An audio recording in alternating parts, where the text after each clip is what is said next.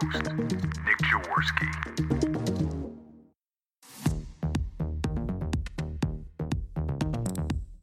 We bring you the business of recovery because those struggling with addiction need you to be here tomorrow as well as today.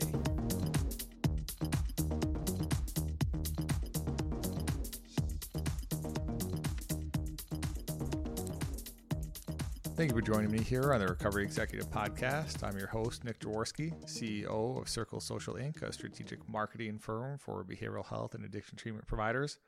Today, we are speaking with Dr. Brian Wind, who is the Chief Clinical Officer of JourneyPure and Regard Recovery Centers. It's a fascinating conversation on the use of technology and peer recovery support to improve patient outcomes. But before we get into that, I want to hear from our sponsors, ERP Health. Outcome tracking is made easy with ERP Health. ERP Health is the U.S. standard outcome tracking platform to deliver measurement-based care for behavioral health. Their products are equipped with tools to improve population health, enhance the experience and outcomes of patients, and reduce the cost of care in our communities. Tracking outcomes to individualize treatment and deliver measurement-based care benefits both providers and patients. You can visit erphealth.com to learn more and book a demo today. So I'm really excited to have Brian on the show today. It's actually been quite a while coming. We originally began discussing this app, 2 or 3 years ago, I believe. And it's actually progressed significantly since then. And that's something that Brian will share on the interview in terms of just how important it is, not just to have an outcomes tracking tool and a patient engagement tool that is available post-discharge, but also something that is supported by actual peer recovery supports. So if you listen to the previous podcast with Deb Nussbaum from Optum, she talked a lot about how important peer recovery support was from the payer perspective and the value that they saw in it. Well, Brian will tell us a lot about the massive success they've had in improving patient outcomes and care, doing just that, and then also providing back-end reporting and engagement tool from their app that he was instrumental in developing. Another thing that we dig into related to not just patient outcomes, but also understanding the risk and the upfront cost of something like this. So for quite a while, JourneyPure was not able to get reimbursed for this investment that they made in the app, even though they knew it was highly likely to improve patient outcomes. They had to put it out there, they had to test it, they had to validate it. And then finally, they got the data back saying that there was this massive improvement, which led to a significant increase in reimbursements, as Brian will share with us on the interview. So there's this outlay process, just like opening up a new facility. It's not going to bring any return on it, and it's not going to fund itself for maybe a year, maybe 2 years, which is always a challenge as a provider. Where do we invest our resources? Where do we invest our money and our time that we know is not just going to help patients, but also in a way that's sustainable so that we can continue to help more and more patients in the future? And if we do something that's losing money, obviously that's not going to help us in that goal and in that mission. So really appreciate Brian coming on. Great conversation that digs into the nitty-gritty of all of that. With that, let's jump in. All right, Brian, really excited to have you on the show. I appreciate you taking the time to come on. Can you just tell us a little bit about yourself and your work at JourneyPure? Well, thanks for having me, Nick. Glad to be here with you today. So I'm Brian Wind. I am Chief Clinical Officer of Regard Recovery. Within the Regard Recovery family of treatment centers are encompassed JourneyPure, Perspectives, Destination Hope, and Enso Recovery.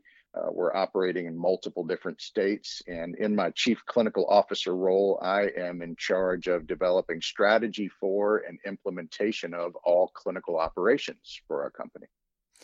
So I really appreciate a lot of the conversations that we've had in the past, and your knowledge in the space is just phenomenal. And so I do want to talk a little bit about the clinical aspect and how you look at things from a chief clinical officer, but you also have a really interesting integrated app that you were very instrumental in developing. So I'd actually like to start there because patient outcomes and tracking is a big thing that we touch on a lot here on the Recovery Executive Podcast. So you started working on an integrated app to help patients post-discharge. Can you just kind of walk us through what that is and how it's evolved over the years? Absolutely. So in late 2013, it occurred to me that my recovery pathway, having been a person in recovery since early 2003, had involved multiple layers of components that were really critical in my process of recovery. With us kind of entering a new tech era back in the late months of of 2013, I recognized that smartphones had become more and more of a thing, and was pretty certain they were going to be the wave of the future. With that being said, recognizing that a lot of my daily activities, everything from keeping track of bank accounts to navigating my way on the roads to messaging with people, all were done via my handheld digital device. So it occurred to me, why would this not be able to be my daily guidebook in recovery? It guides me through the other processes of my life. It makes perfect sense, right? That my smartphone could guide me through the recovery process. So I set about the process of developing an app that would essentially serve as a recovery coaching app. It would create a mentorship type relationship between a recovery coach and a client to walk them through that ever important critical first year of recovery. I happen to have a family member that's in the software industry, and contracted him to be my coder, my programmer. And we set about the business of writing this app and translating it into digital format. And over the course of about 18 months, developed what was then called Total Wellness Coach. It's now called JourneyPure Coaching. So along the way in 2015, began discussions with JourneyPure, and June 1st of 2016, JourneyPure took over the app by way of a lease purchase agreement, and we launched it in the JourneyPure system of care. Since June 1st, 2016, we've put over 16,000 people in the app. We have over 4,000 active daily users today. And there have been multiple layers of evolutions to this that have involved addition of various components, and in some cases even trimming down the app to make it more streamlined, efficient, and user-friendly by eliminating certain components that, by way of focus groups, seemed to need to be trimmed out of the equation. So we're very proud of the app. It is available for white label. We've been very selective about white label deals, but nonetheless, it's largely ours and used throughout our system of care at Regard Recovery. And so you mentioned that there's been this evolution, and some things are getting trimmed, some things are getting added. And I believe last time we spoke, you mentioned the peer recovery support component was somewhat newer. Can you just talk a little bit about why that component was added on and the results you've seen from the peer recovery support integration? Yeah, so the whole design of this, the architecture of this, was to create an individualized relationship for continuing care. So a certified peer recovery support specialist or a recovery coach could connect with the client in a meaningful way and have a personal relationship with that client via the JourneyPure coaching app.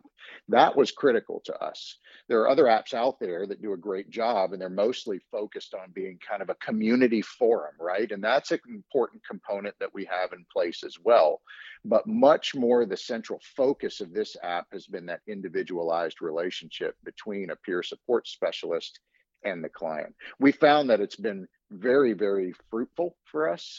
Besides the daily recovery tasks that we assign to each client, there's a learning center feature that provides opportunity for ongoing education and learning throughout the early recovery process and beyond. There's also a HIPAA compliant secure messaging system inside of the app. By far, the most widely used component of the app is that messaging system. So I think that connectivity factor with the client to the recovery coach, coupled with the accountability factor, particularly during that fragile first year of recovery, when we want to hold them accountable to their continuing care plan, are really the formula for long-term success in recovery. Okay. And so we were just in Nashville, with the roundtable with the payers, and one of the things that we were discussing there with them was the fact that there's, over 15,000 kind of digital tools for health, even in the mental health, behavioral health space, digital therapeutics, a variety of things. And one of the challenges is, okay, there's all these tools, people want to do things, but are they actually efficacious? Are they working? Now yours is, and you guys have third-party validated data on top of your own. Can you talk a little bit about some of the results that you track and what results you've gotten by integrating the app into your care continuum? What I love about the way we've integrated this app into our continuum of care is that we're able to collect multiple layers of data. So an example of the type of data we collect would be administration of the full National Outcome Measures tool. This is a 28-item questionnaire that we administer to all of our clients at certain time cuts in their recovery process. We also administer patient satisfaction surveys through the app, which is very useful data. We administer exit surveys through the app. So those are just a few of the examples of the kind of data that we're collecting. What we found is our original hypothesis that I mentioned of connectivity plus accountability equals long-term success in recovery is being proven true on a daily basis. We stay connected with folks regularly. We hold them accountable to their continuing care plan, and the result has been abstinence rates up to 70%, up to 1 year after discharging from treatment. This is real data. We've been airtight with the way we collect the data. We've also been airtight with who we exclude and include in our data set. So this data is something that we stand behind, and besides abstinence rates being double or triple the national average, what we have found is that there's improvements across multiple domains. Improvement in mental health symptoms, stress coping, relationship ratings, employment rates are up. And one of the big ones that we've seen, speaking of managed care organizations, is a reduction in healthcare utilization. What I mean by that is when someone has solid footing in recovery, it stands to reason as a hypothesis that their healthcare utilization might go down. There's less emergency department visitation. There's less doctor shopping or script shopping or injuries associated with active addiction and or mental health disorders. So we've been able to demonstrate that to some of the managed care organizations, which has been a huge benefit to us. That's phenomenal. And just to put this in perspective for some of the listeners, so you guys are getting 70% abstinence rates as one metric of success. And so the average abstinence rate is about 36% for most patients at the 12-month mark coming out of treatment. So you guys are getting more than double the national average on top of these other really valuable metrics, right? Less ER visits and better connection to care. When you look at the app, and so you mentioned kind of these key legs of the stool, right? Your accountability, your connectedness to care, but you said that you've made changes and edited things. Are there specific things that you think happen within the app outside of that broad spectrum that you think is more effective than maybe other tools that are currently out there? Yeah, I think number one, Nick, is that connectivity factor. I personally believe that interpersonal connectivity is the antidote to much of what ails those that we treat. People who are struggling with active addiction can feel like the loneliest person in the world, even when surrounded by people on a day-to-day basis, right? So if that's true, and I firmly believe that it is, the antidote to that is interpersonal connectivity. So certainly the secure messaging feature has been a really valuable tool inside of the app since day one. Other things that we found that were less valuable that you would think might be more key components in the app are things like the recovery support network. We created the opportunity to establish a recovery support network of folks for each client inside of the app. And these would be folks like a sponsor, a spouse, a friend, other recovery friendly type person in the client's life, to increase that sense of accountability, right? So now there's a support team around each client, and they're able to get a limited view into the app to see if the client is still attending meetings, doing work with his or her sponsor, engaging in service work and recovery homework and all the other recovery tasks that we've laid out as part of their continuing care plan in the app. Well, what we found based on focus group information and based on real world practice from day to day is that a lot of people weren't wild about that level of accountability. The other thing we found out that they weren't necessarily interested in was GPS location services. So tracking where they go, allowing them to check in at a meeting and then check out of the meeting, those types of things. Now that might speak to one's willingness in early recovery, right? While you're in this state getting ready to discharge, we're engaging in discharge planning, talking about continuing care. We want you to commit to this high level of accountability And there's a fine line to balancing what is an appropriate level of solid accountability versus an invasion of privacy, right? So what we heard loud and clear from some of our clients is that accountability is great, but this high degree of accountability by way of, for example, tracking a GPS location is an invasion of my privacy, and I'm not necessarily interested in that. So over the course of several years of this app being in operation, we've learned lessons like that. And the great part is we're able to hear the voices of our clients and giving input on that and those types of topics. And we respond to that. We take action. So it really kind of validates, I think, what the client's opinions are, and have been really one of the reasons for the booming success in having thousands of active daily users in the app every day. Well, I appreciate that example because it is an important conversation to have, right? There is this balance between accountability, which has a lot of value, especially in recovery, but also you need people motivated to use it, right? And so if they're disincentivized or demotivated and don't want to use it because of XYZ reasons, well, then we're not adding any value, right? Because if they don't access it, then they're not getting the value of it. So there's this balance between how do we build something that's really effective, but at the same time, build it so that people want to use it. And it's usually a series of trade-offs. So you mentioned that accountability was a key component of the app, you think, in the success. But when you remove the GPS tracking, for example, did you see any noticeable change in results, either from user engagement or long-term metrics that you're tracking? Well, the truth is, Nick, we began developing the GPS location services before we proceeded too far down that pathway and rolled out a beta version of that. We did focus groups that yielded data suggesting we should divert away from that pathway. So we never actually launched it. I know there are other apps out there that have used this type of thing. I have heard colloquially and formally that the same type of data exists in those other platforms, that people are not wild about the idea of having their privacy infringed upon, to put it in their words, by tracking their location 24/7.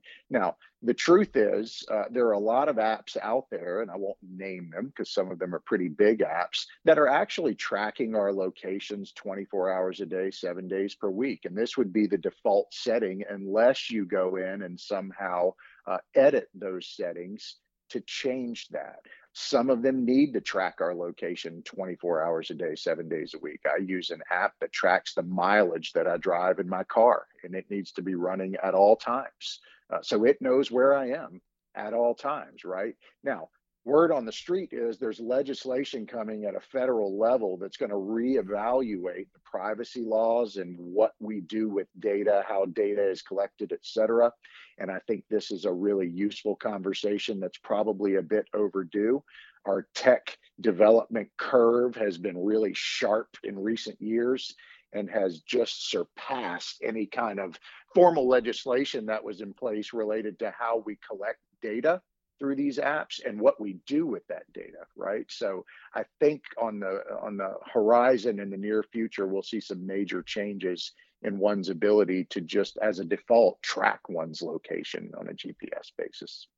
Yeah. Google sometimes sends me emails because I'm traveling all the time and in providers.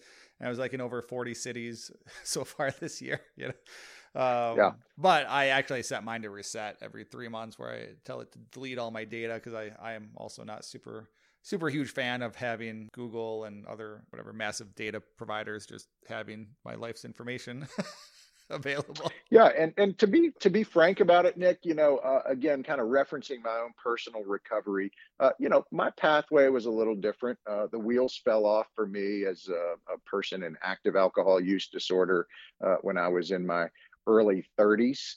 I was just finishing up internship and a doctoral program in clinical psychology. Interesting timing as I transitioned to a person who was going to be seeking a license very soon. And, the board that would grant my licensure was gracious enough to say, yeah, we see you're in recovery. You've demonstrated that to us. We accept the evidence you've provided, and we believe you. And we're going to create a program for you, a contract, if you will, through which there's a sense of accountability and whereby you agree to maintain this pathway of wellness that you're on. So to me, the accountability really served me well. And I think this is why a lot of the professional monitoring programs have had successes that go up into the high 80 something percentile and even into the 90s after the 2-year and 5-year mark of following these professionals when it comes to abstinence rates from mood altering substances. So I think it's really, really clear in terms of the clinical research data that's out there that these types of professional monitoring programs are the gold standard. They produce recovery rates that are off the charts compared to the general treatment centers out there and the general population being served through these treatment centers. So I think there are valuable lessons to be learned from that. And that's really the impetus for all of this development I had with the connectivity and the accountability factors being in the long-term success and recovery equation. Yeah, those are great models to go off of because you're right. It's 80. I mean, the HIMSS program for pilots is 90% success at the 5-year That's mark. right. And you're right. It's about accountability. It's about, obviously, people are highly incentivized. There's a very large incentive for them to be goal oriented and be successful in these programs because it can seriously have major impacts on their life. That's right. You can either be a pilot or an alcoholic, but you can't be both. That's right. You pick which one you want to be, and we know which one we'd like for you to pick. But at the end of the day, on the motivational enhancement side of things, no one is in the business of trying to force someone to do something they can't or won't do. So they have agency in selecting a pathway of wellness, and that pathway of wellness, to me, inherently needs to have some sense of accountability built in. Yeah, I would agree. And then obviously you're connected through your employment to other people, which is helpful. And, I was just talking to Deb over at Optum yesterday, and she was emphasizing the fact of how important it is for them at Optum to make sure that providers are continuing the care pathway through step downs, through integrations like your peer recovery support app and other tools, because they see it in their data. Patients stay connected to care actively, then they're much likelier to have higher success in their recovery, lower costs, obviously, to the payer end. And so that's something that they're specifically looking for. And I mean, we hear it all the time, right? The opposite of addiction is connection. And there's obviously a ton of truth to that. So sounds like you're doing some phenomenal things there. Now, I'm sure to create this originally wasn't easy. It was probably pretty expensive. So can you walk us through a little bit about actually the business side of it and how you guys chose to make that Sure. investment and, what return has been on it, if any? Absolutely. So as I mentioned, I just happened to, by dumb luck, moon and the stars aligning properly, have a family member that was in the software business. He had served as a systems architect with a large software company that had had great success for many years, and decided to start his own software engineering firm. So I think selection of the right person is key on the front end. So this being someone that I knew and trusted in terms of the development of this valuable product was really critical to me. So as we started that process, I wrote all of the content. Really, it was a Word document that was gargantuan. If you think about every single word and all of the formulas and algorithms and various things that go into app development, it was quite a bit of composition on my part. For a period of time, a number of weeks, it was just all I was focused on. I was at the time doing my own consulting work through my personal LLC and had the time to do it. You're right, it was not cheap. And originally the cash outlay was by me personally. So I was so convicted in and believed so strongly in this concept that I invested my own personal capital into this at a time when, it was a bit nerve-wracking for me, to be honest. As it evolved and as we did weekly meetings with screen shares and I saw the app coming to life, I just can't tell you how it lit me up. I'm a clinical psychologist by training, but this tech application idea to the behavioral healthcare industry just drove me wild. The opportunities just seemed limitless to me. So when it was finished in the box, ready to go, and I started having NDAs signed and demoing this for treatment centers is around the time when I joined JourneyPure as a full-time employee. JourneyPure was then pretty much in startup phase. And the discussion started about the fact that, hey, we hear you have this software product that you're about to start actively pursuing the sale of. Not so fast, we might be interested in that. And lo and behold, we ended up striking a sidebar deal for a 3-year lease purchase agreement such that it became JourneyPure's, and we launched the product on June 1st, 2016. So we have the dubious luxury of having several years worth of experience with this and several years worth of data, again, over 16,000 data sets of clients that we've put in this app. It's been really valuable to us. And at Regard Recovery, we're pretty transparent with that data. We've shared it with managed care organizations. It's resulted in a couple of milestone deals with managed care organizations whereby they actually pay for the app as part of a bundled rate. So that's been particularly exciting to us. That's great. I know how important it is to get the right people. And we spent about $250,000 trying to build out some data warehouse and advanced analytics software last year, and just was not able to find the right person or vendors to actually get it across the table. And so we ended up actually working with some different partners who built something else out on their own. But so I totally understand that because I've been through that component of it. But so this was a pretty big, time and capital intensive outlay for you, and then JourneyPure as well, but you guys weren't getting reimbursed for it originally.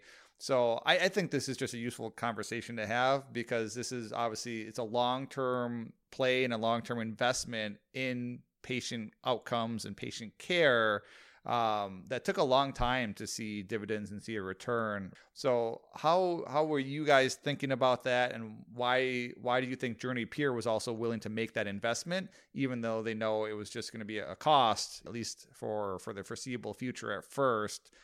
I just think it's worth exploring that, because sometimes when I'm working with providers, they're not as focused on these long term, and so that thought process I think would be useful to hear from you.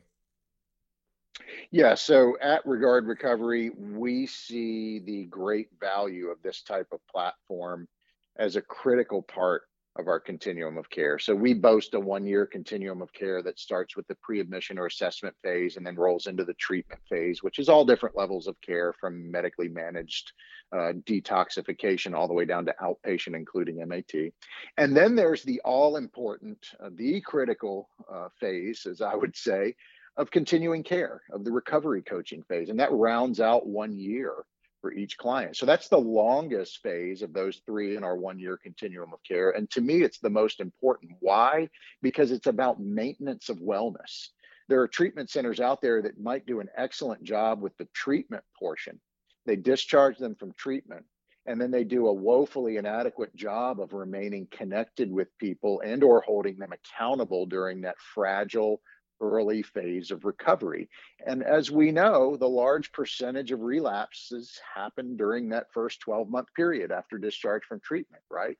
So it's just really important to us in terms of improving our outcomes. That's our currency, right? We think it will be in the future. How we're doing in treatment, we measure that via one platform, and then how we've done in terms of our outcomes, which we measure through our JourneyPure coaching app, is just such valuable currency to us, and has been really important in terms of our ability to actually get paid for this as well. So I don't want to sound mercenary, but I think the leadership team certainly would love to get paid for using this app. I think we'll get there to a greater degree in the future. We've explored everything from billing for case management and peer support services through the app. We've done that and had some success dabbling in that area. As I mentioned, we've gotten a deal set to be reimbursed and have been getting reimbursed at a per member per month rate as part of a bundled rate with a major managed care organization for the past couple of years, and that's gone really, really well. I mentioned this thing is available for white label, and that has produced some revenue for us as well. And then there are other opportunities, I think, future facing. This is a perfect complement to things like drug court or recovery court, right? It's a perfect complement to things like professional monitoring programs. We have the Tennessee Dental Wellness Committee in the state of Tennessee that uses this basically as their EHR. And they stay connected with their dentists who are under contract for monitoring in the state of Tennessee. They've been using it for about 5 years now. So we see those types of golden opportunities really to have an impact in our industry, eventually maybe get paid for what we do, in a more meaningful way.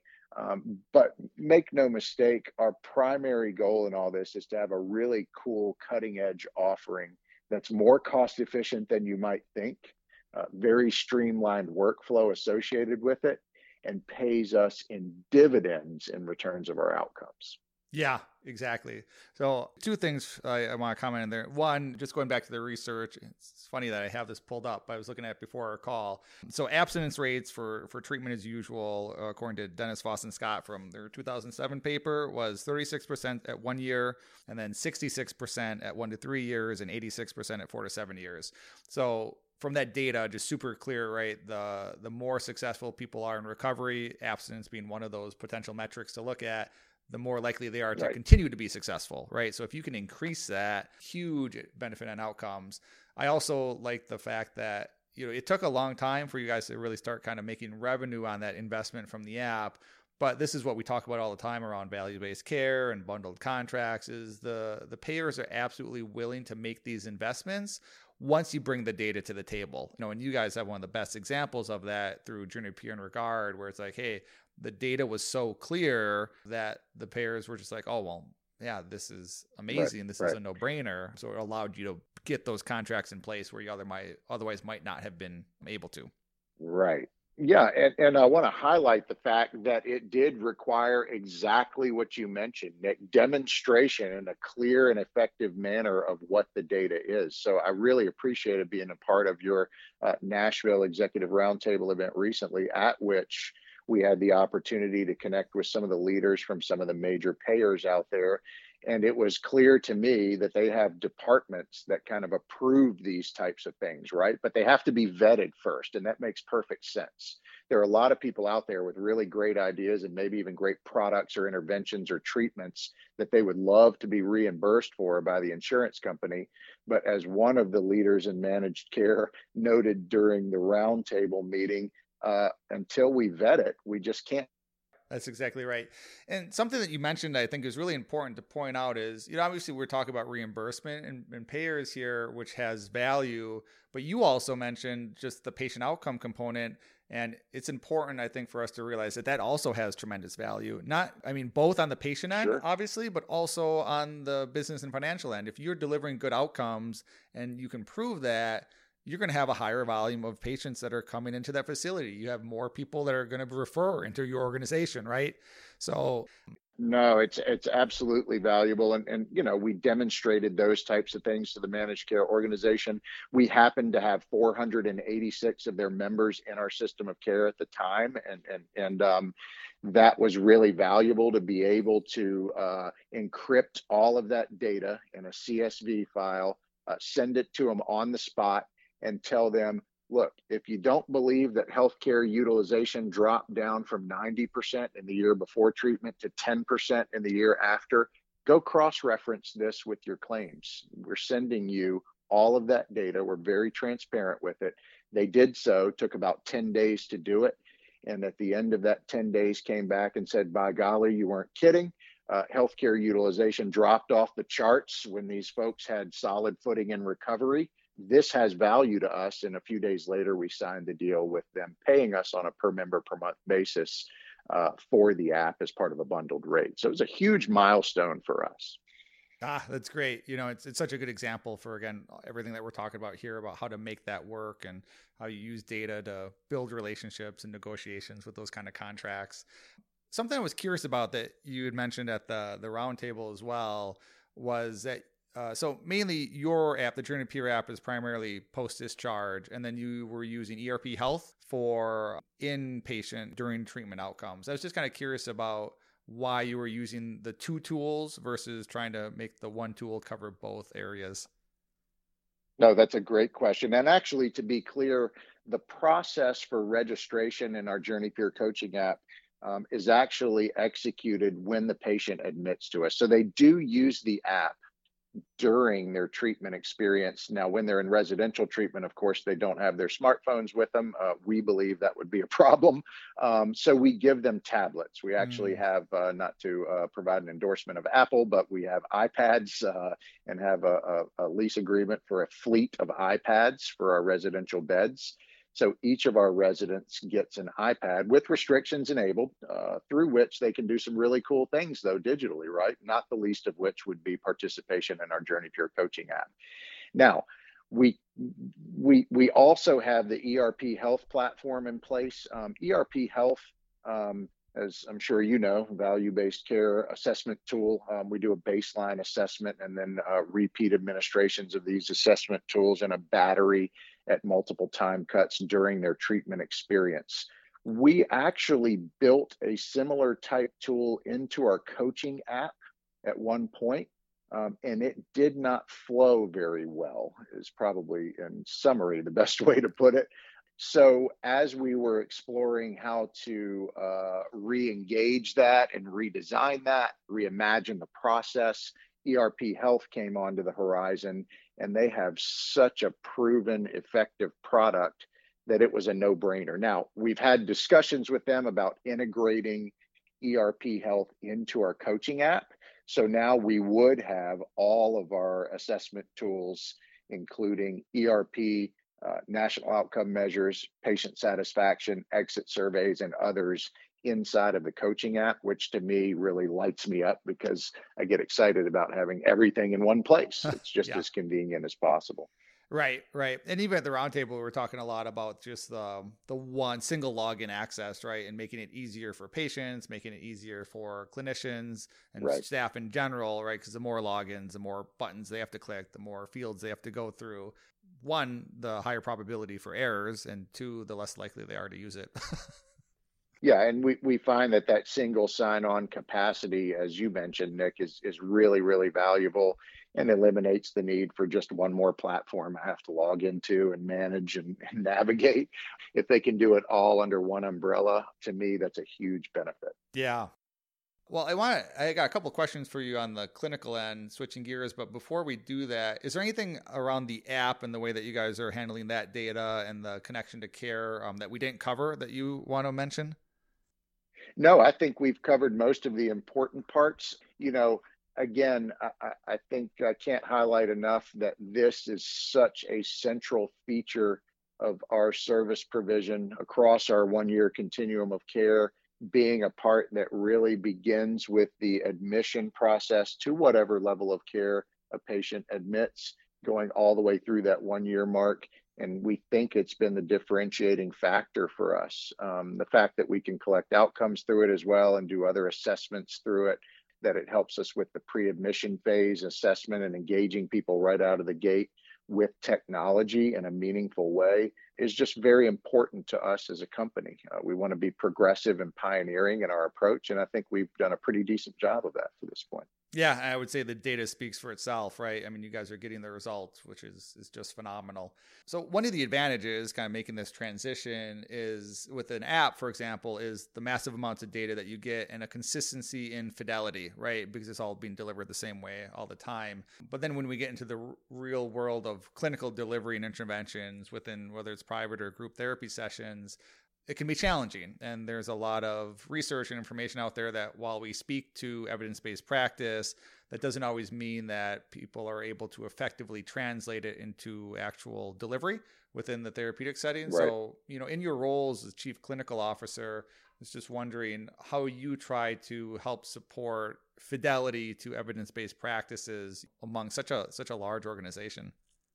Yeah, that's a great question. And I would provide a four-pronged answer, if you will. The first prong would be selection of the right clinical teammates. These would be folks that are the right person in the right seat. And as I always say, the leadership model that I use has three key questions that are asked when selecting clinical teammates. Do they get it? Do they want it? And do they have the capacity to do it? And the answer to all three of those questions has to be yes. So teammate selection is critical. Secondly, training is absolutely critical. We try to create clarity in our messaging at Regard Recovery around what our clinical operations look like. And then we repeat that message, and then we follow up with reminding them over and over and over again. If you say something once and never repeat it again, people don't think it's really a thing. So we try to create clarity in messaging because ambiguity is unsettling for people. And then we try to repeat that message via trainings frequently around what it is we aim at with regard to clinical excellence. The third part of this is creating the right healthy climate in which our teammates operate, right? Our business is a tough one. We speak out of both sides of our mouths when we tell people to prioritize self-care. And by the way, could you cover an extra shift and make sure all your notes are done today before you leave, right? So it's a tough business to be in. And quite frankly, compared to other industries, the lifespan of a clinician is pretty short on average in our business compared to other jobs in other industries. So creating the right healthy climate, environmental wellness, those types of things in the workplace environment is really important to us. And last but not least, the fourth prong of this would be having an evidence-based curriculum that serves as a guidebook to service provision. We happen to use the Enhanced Illness Management and Recovery curriculum, arguably one of the gold standards out there with regard to dual disorders treatment. This is an 11-module curriculum with several topics per module that give all the great foundational pieces you would want to see in place for a great addiction and co-occurring disorders treatment company, and then many more. We also use other interventions from SAMHSA and a company out of Australia called CCI, and we have fed all of this learning center content into a new feature in our recovery coaching app called the Learning Center, through which a patient can access this data throughout their continuum of care and beyond. So those four prongs of selection, training, creating the right climate, and having an evidence-based curriculum have really shaped us up into one of the leaders, I think, in our industry in terms of adherence to evidence-based care. Those are great examples because I think listeners could potentially pull a lot from that. Sometimes when we go into provider, their curriculum is just talking points. Today is grief and loss, and that's all that the therapist has to work with, which isn't much, right? And being as time constrained as we are and as much that's on our plates, providing a really extensive framework around a comprehensive curriculum is a good first start and a foundation to really help people along in those pathways. And then the training component and the communication as well is extremely valuable. A lot of providers don't necessarily communicate frequently along the lines of clinical modalities and therapeutic interventions, which I think is an important gap that you highlighted.